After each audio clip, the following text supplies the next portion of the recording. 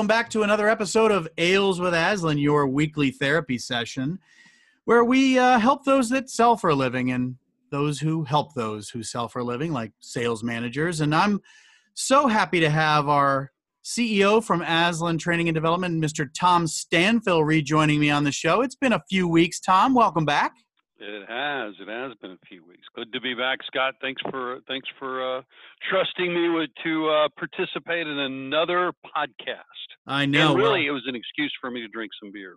Well, of course, and that is the most important aspect of Ales with Aslan. But I always say yes. We're going to get into what we call political structure today, which can go on in both small and large companies and in sales cycles of all lengths and sizes. But before we get into that, Tom, I know there's something cold, frosty, and refreshing in front of you. Why don't you tell us about it? Well, I am enjoying a Newburgh Brewing Company Mega Boss IPA. So I was up at West Point with our esteemed colleague, Mr. Tab Norris. We visit West Point every year for the last, 4 or 5 years because 2 of his children attend West Point. Oh, that's right. One just graduated, and his second son, Ford, is a sophomore, or I think they call cows. Okay. I'm not sure why they call them cows. But anyway, we were in West Point. I enjoyed this beer. It was amazing. It's an American IPA. Newburgh is about 30 minutes north of West Point on the Hudson Valley. Okay. And it's in Newburgh, Newburgh, Pennsylvania. No, Newburgh, New York. And it is 7% ABV. Nice. So I loved it. Very crisp. There's about a 12% chance you're going to make it through the podcast on your feet. Yeah, I might slur a little bit. So anyway, I'm going to pour it right now. Hopefully you can hear. This is beautiful and refreshing. Hear that amber color. Crisp. Yeah, it is a little amber. I bet it is. Mm-hmm. Mm-hmm. Well, under the Boss Beer Advocate notes are Mega Boss adjective meaning radical, awesome, or super duper, and I completely concur. Okay, super duper. That's going to be tough to beat, but I am going to venture to the north of where I am. This is let's see, it's an Austrian-style lager. It is the Von Trapp Brewing Company in Stowe, Vermont. Von Trapp. It is. I feel like singing something, but I won't because the hills are alive with the sound of Ales with Aslan. This is the Vienna Austrian-style lager. It is a little Austria and a lot of Vermont, Tom. Let's pour that puppy. I always am attracted to the Vienna-style lagers. I don't even know it. I have no idea why. It just sounds really good. Like it might have Wiener Schnitzel in it or strudel or something. Well, that'd be tougher on a vegan. Let's see. Yeah, that would be. Well, all right, let's give that a shot. Oh, that is cold and refreshing, and it's the sound of beer pouring that I really good. Enjoy. Is it good? It's very good. Yeah. Good. I'm happy with it. Well, excellent. And again, the topic today, which is political structure, and I think we'll start off with what we mean by that. But like I said, this can go on in every type of sales cycle, every type of company, every size company, can it, Tom? It's a real issue that sales reps have to deal with. Yeah. It's very relevant. I guess the only area where the understanding and navigating the political structure inside the decision-making process doesn't relate is to someone who's talking to a consumer, and it's a transactional type call where it's you talk for 4 or 5 minutes, the call's over, and that's it. But even then, they may not be the decision maker. They may be gathering information for their spouse or significant other or friend or whatever. But it really does pertain to most B2B salespeople. So, which is obviously a pretty large group. It is, and a lot of our audience. And so I think this is a great topic as we head into year end for folks to be thinking about this as they fill those pipelines for 2020. So let's start with, what do you mean by political structure? What do we mean by political?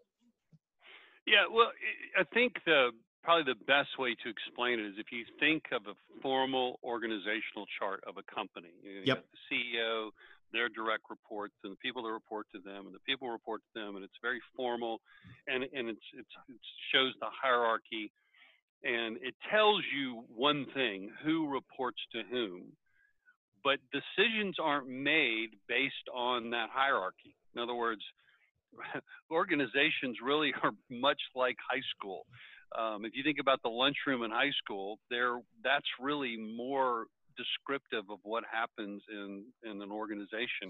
There's certain people that sit with Yeah. certain people. There's certain people that have more power than other people. And the bottom line is rank doesn't equal influence. There are politics at play that determine who has the most power, who listens to whom, and who's connected to whom. And if you don't understand the politics, then you are in jeopardy of losing, because the most powerful person, the person with most influence, will ultimately determine the decision drivers and ultimately determine what gets done and who Yeah. is chosen. And so you may not like politics, you may not want to play politics, but regardless, politics are at play. You are back in high school, there's a lunchroom involved, and certain people hang out with certain people, and you can't just look at the formal org chart to determine who's the most powerful, because rank doesn't equal influence. So Are that's what you? we mean by there's politics. Yeah, and I know that, in a lot of our training classes we use movie clips, but are you thinking of that same scene I am in Moneyball, where, if you guys remember the movie, Billy Bean is in negotiations for a trade with Mark Shapiro, I think, of the Indians, and Hmm. yet everybody in the room is sort of watching this almost intern, very, very low level employee that is whispering in Shapiro's ear, and people are, kind of all perked up and watching as that happens. And I think we use that because that guy with no title and certainly not a lot of industry experience somehow has influence over Shapiro in that room. And it's crystal clear by the end of that scene that Billy Bean kind of got outmatched by some college intern, right? Yeah. He Well, didn't. that's a great example. So if you look at the GM, I guess the manager, Yeah, the general is the manager. most Yep, power is the highest ranking person in the room, that's and right. then he has assistant coaches. So I forgot the manager's name. Who's the manager? Because it's a true story. Yeah. Billy Bean is from the A's, and Shapiro's from the Indians, and you would think those are Yeah, the two guys Shapiro. making. Yeah, Yeah, yeah. So Shapiro, or however you say his name, is the manager and is the highest ranking person. Runs the A's. No, runs the Indians. He's Indians. in Yeah, charge of baseball it. Right. operations. Yep. Right, and then the next level down is his assistant coaches, and then there's this intern. So if you look at the org structure, the intern is the least powerful person in the room. But yet, when questions were being asked That's right.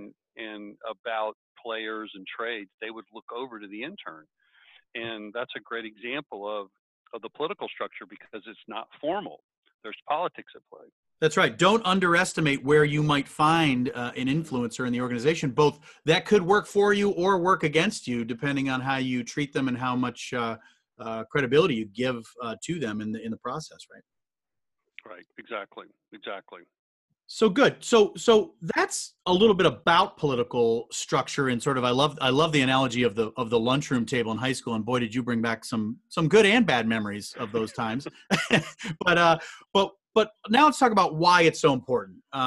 Because you can get yourself in hot water, as we just illustrated, if you ignore it. But talk to me about why it's so important to understand and really comprehend political structure. Well, in the formal world, if you follow just sort of the gravity and sort of just sort of the downstream flow of things, that you're going to end up working with who they want you to work with, which is the evaluator.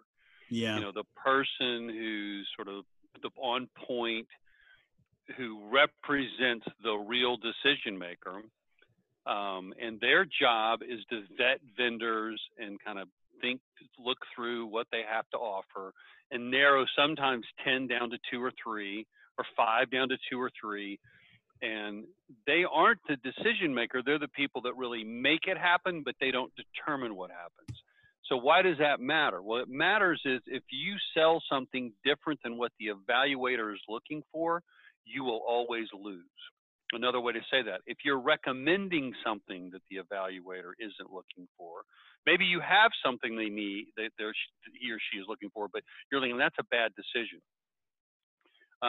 Then you're either going to lose, or you're going to have to lower your price or change what you offer, because their main focus is to fulfill the criteria set out by someone else. And if you're not talking to that someone else, you can't change the criteria. And here's the bad news. If what you sell doesn't match with the criteria, you're going to lose. Yeah. You're going to have to change what you offer and get less, or you're going to lose. So that's obviously a risk. For sure. Yeah. Can you think of any sort of examples where, either you did this well and identified, the evaluator slash or even the influencer, and it was a good turnout, or maybe, and I'm sure this has happened because it's happened to all of us, you failed to do that, and we wound up, not getting what we wanted out of the entire event.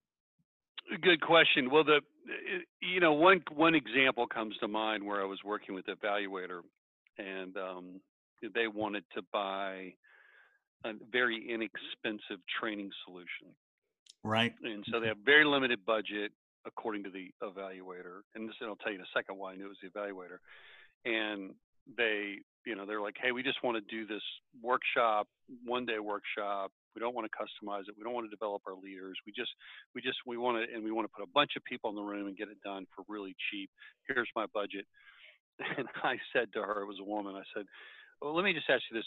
Are you open to looking at a different solution? Because if you follow the process that we've defined and you do this correctly, it was kind of my ultimate message. If you kind of do it a little bit differently, you're thinking about, we could potentially grow your business by 30%. So, I use some real numbers. What if we could move you from a $100 million company to a $150 million, $130 million company? Would you be interested in looking at a different solution strategy? And she said no. So in other words, it's like, the bottom line is you're not willing to potentially spend $20 or $30 or $50,000 more, which turns out that was about, that's how much more they needed to spend to potentially make 30 million. Right. And the reason is they didn't care. Their job, they were judged on finding a company that would fit within the criteria defined by someone else. They weren't interested in changing the criteria. They weren't interested in money. They weren't the decision maker.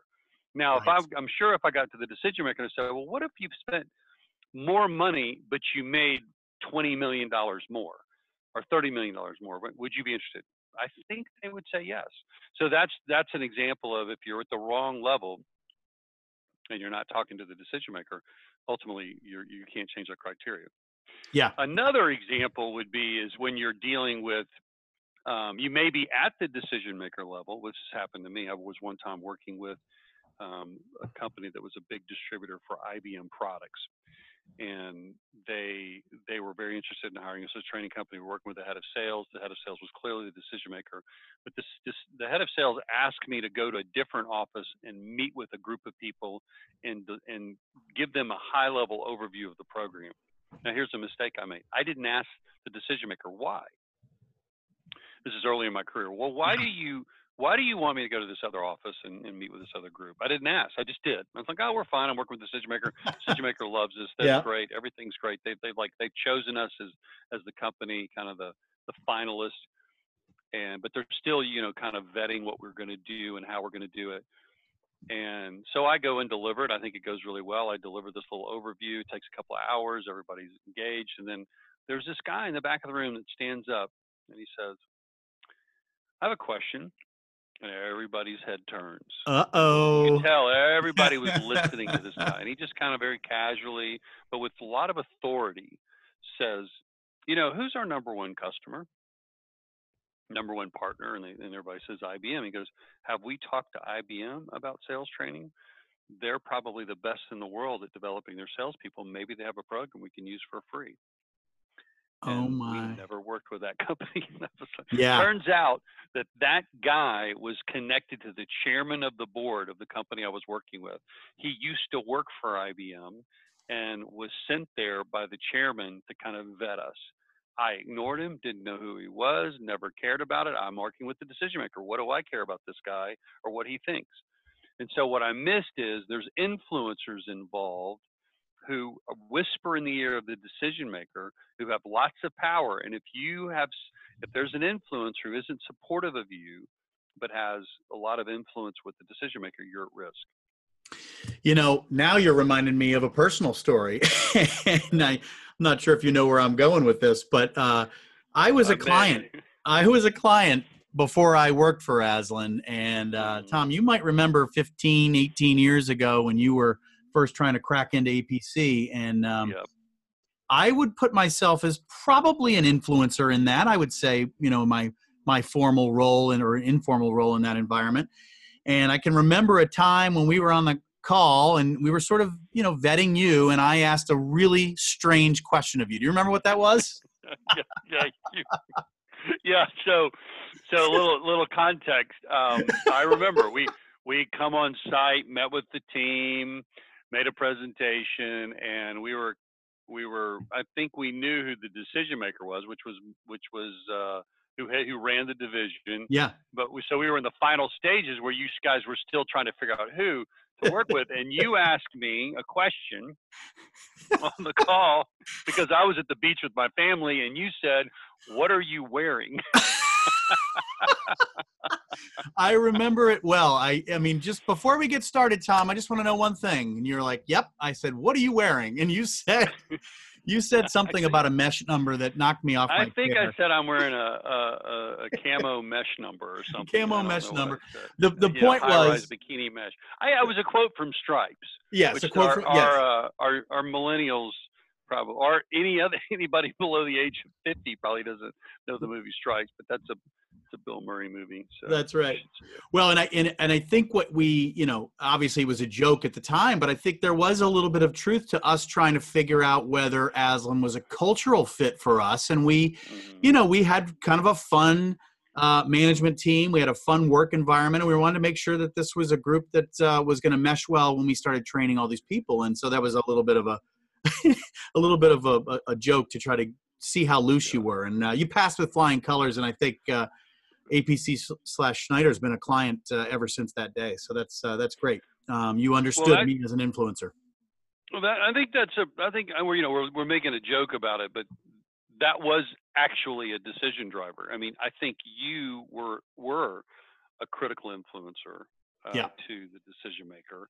You had a lot of power and authority in the organization, and again, I don't know where your rank, your title was in the organization, but I know you had a lot of influence, a lot of power, and so you were legitimately, because we talked about it afterward, you legitimately were wondering, will you fit with our organization? Because if you won't, we're not going to choose you. And yeah, if I would have overlooked your question and said that's ridiculous, I'm focused on the one person that matters, which is a decision maker, and ignored a key influencer.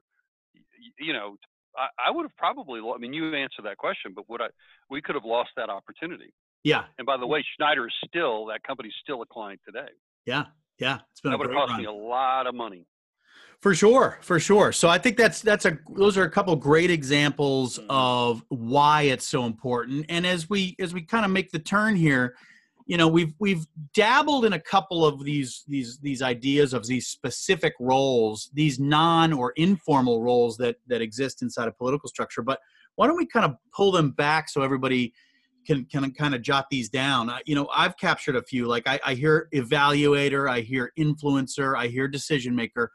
These are all things we need to be aware of when we're selling in these complex or maybe not so complex environments. Yeah, I would throw up a couple of, I'd throw out two more roles. So when you Okay. think about the, let's talk about the different roles. So there is a decision maker. There is somebody, even if it's a committee. Yep. One of the number one role is what we call simply the decision maker. Yep. And they're the ones that ultimately are going to determine who they're going to choose and what is the decision. They have the ultimate authority to make that decision. They're the influencers, and there's multiple types of influencers. There's people that just are trusted by the decision maker. There's the end user or the technical person. There's the economic person who ultimately says, hey, if they have to go get more money, those are all can be influencers. But in the end, the decision maker is the one that's going to be responsible for solving the problem and choosing the right solution. Then, as I said, then there's influencers, and you want to identify all those influencers, and you want to look at every influencer as they either have, when you look at how they relate to you, Right. it's either positive, neutral, or negative. Just put them in those three buckets. You want to identify all the influencers and how do they feel about your solution, positive, neutral, negative. If they're negative, you want to move them to at least neutral. If they're neutral, you want to move them to positive, but you do not want to ignore them. It's a great point. Then there's the evaluator. Yep. And again, they could be positive, neutral, negative. And then again, you want to go, who's the person responsible? And the reason I think it's so important to identify the evaluator, like we've mentioned before, is you really want to try to get connected to the decision maker or influencers before you talk to the evaluator. Because often, if you start with the evaluator, then you're going to get stuck at the evaluator. But if you already have relationships outside the evaluator, they can't keep you from talking to those other key players. And then there's two more roles that we haven't talked about. Another role is the coach. Yep. Right. And the coach is the person that wants you to win, and they have at least medium to high influence with the decision maker. This is the person that tells you things they don't tell anybody else. They're for you. You guys are connected, and they give you kind of the backstory. Yep. And they sometimes will even give you access to the decision maker. So that's a real critical role. I mean, I know really successful sales reps who really focus on developing a coach and working with that coach and helping that coach succeed in every deal that they pursue. And then there's one other, I call him the insider. The insider is not part of now all of them are inside, but the reason I call him insider is the insider is the person who gives you information who's not part of the decision-making process. They're just somebody that's easy to gain access to, who can tell you, and this is especially important early on, they can tell you who's who. Yeah, yeah. Right? And usually the person who's interested in revealing that information is somebody who experiences the pain or problem that you solve. So if you can talk to people who like, yeah, man, I wish we could solve that problem because this is really driving me crazy. They'll tell you things about the internal workings and who's who again, and what's on their whiteboard and what's important to them, and the informal criteria that may be at play. Those people are incredibly important, especially early on. Yeah, yeah. So that's kind of a quick overview. So decision maker, influencer, evaluator, coach, and insider. Now, and just to clarify, the difference between an insider versus a coach is the coach wants you to win and has influence. The insider may or may not have influence, may or may not have an interest. Okay, I got you. They probably don't have influence. They're somebody easy to talk to who are not going to say, hey, I'm going to introduce you to the decision maker. Yeah. But it can even be an executive assistant. And the purpose of an insider is at the very beginning of the process is you're trying to find somebody you can talk to who can say, well, I wouldn't talk to them. Like if you just walk into Aslan's office right now, you could find an insider. You know, Nicole and Lorraine are here in the office every day. They know everything that's happening at Aslan, but probably aren't part of a decision that I'm going to make. Now, they may be a part of a decision that some other people are going to make, but not something that I'm like. If I'm looking at a new e-learning platform, or I'm looking to look at a new software solution, or whatever I might be, they may, or marketing firm, or insurance, or something like that. They could tell you who's where. You know, they could tell you everybody in the company and what they're like. They know everybody. They've been to dinner with people. They've been to our house. They know these things, but they may not be part of the decision-making process. So those people are critical. Well, that's quite a story there, and quite a lot to take in. I know there's probably one more topic, but I'm feeling like it could be actually another podcast in itself, and that's how do we identify the decision maker? I mean, that can be a challenge of its own, and finding the right person. So why don't we do this, Tom? Why don't we couch that, and we'll come back in another week or two, and we'll sort of dive into how we might discover who the decision maker is and all the stories and ways to do that. Does that make sense? Makes perfect sense. Well, Can I excellent. drink beer when we do that? You, of course. I mean, there's the name speaks for itself. We are Ales with Aslan for a reason. So I love it. Okay. Yeah, this has been a great topic. I hope you guys get a lot out of the discussion around political structure.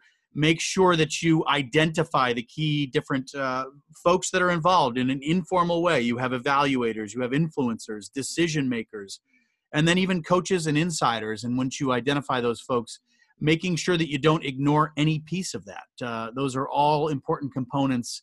And I love some of the stories and analogies we used, like the high school lunch table is like I said, bringing back great memories. So thanks so much, Tom, for another great visit. It's always good to have you on the show. All your 23 years of experience bubble up and help these folks in a very positive way out there. I'm sure of it. So please, if you guys are enjoying the podcast, drop a comment down below. Give us topics for the future. Give us ideas of things that you want to learn more about.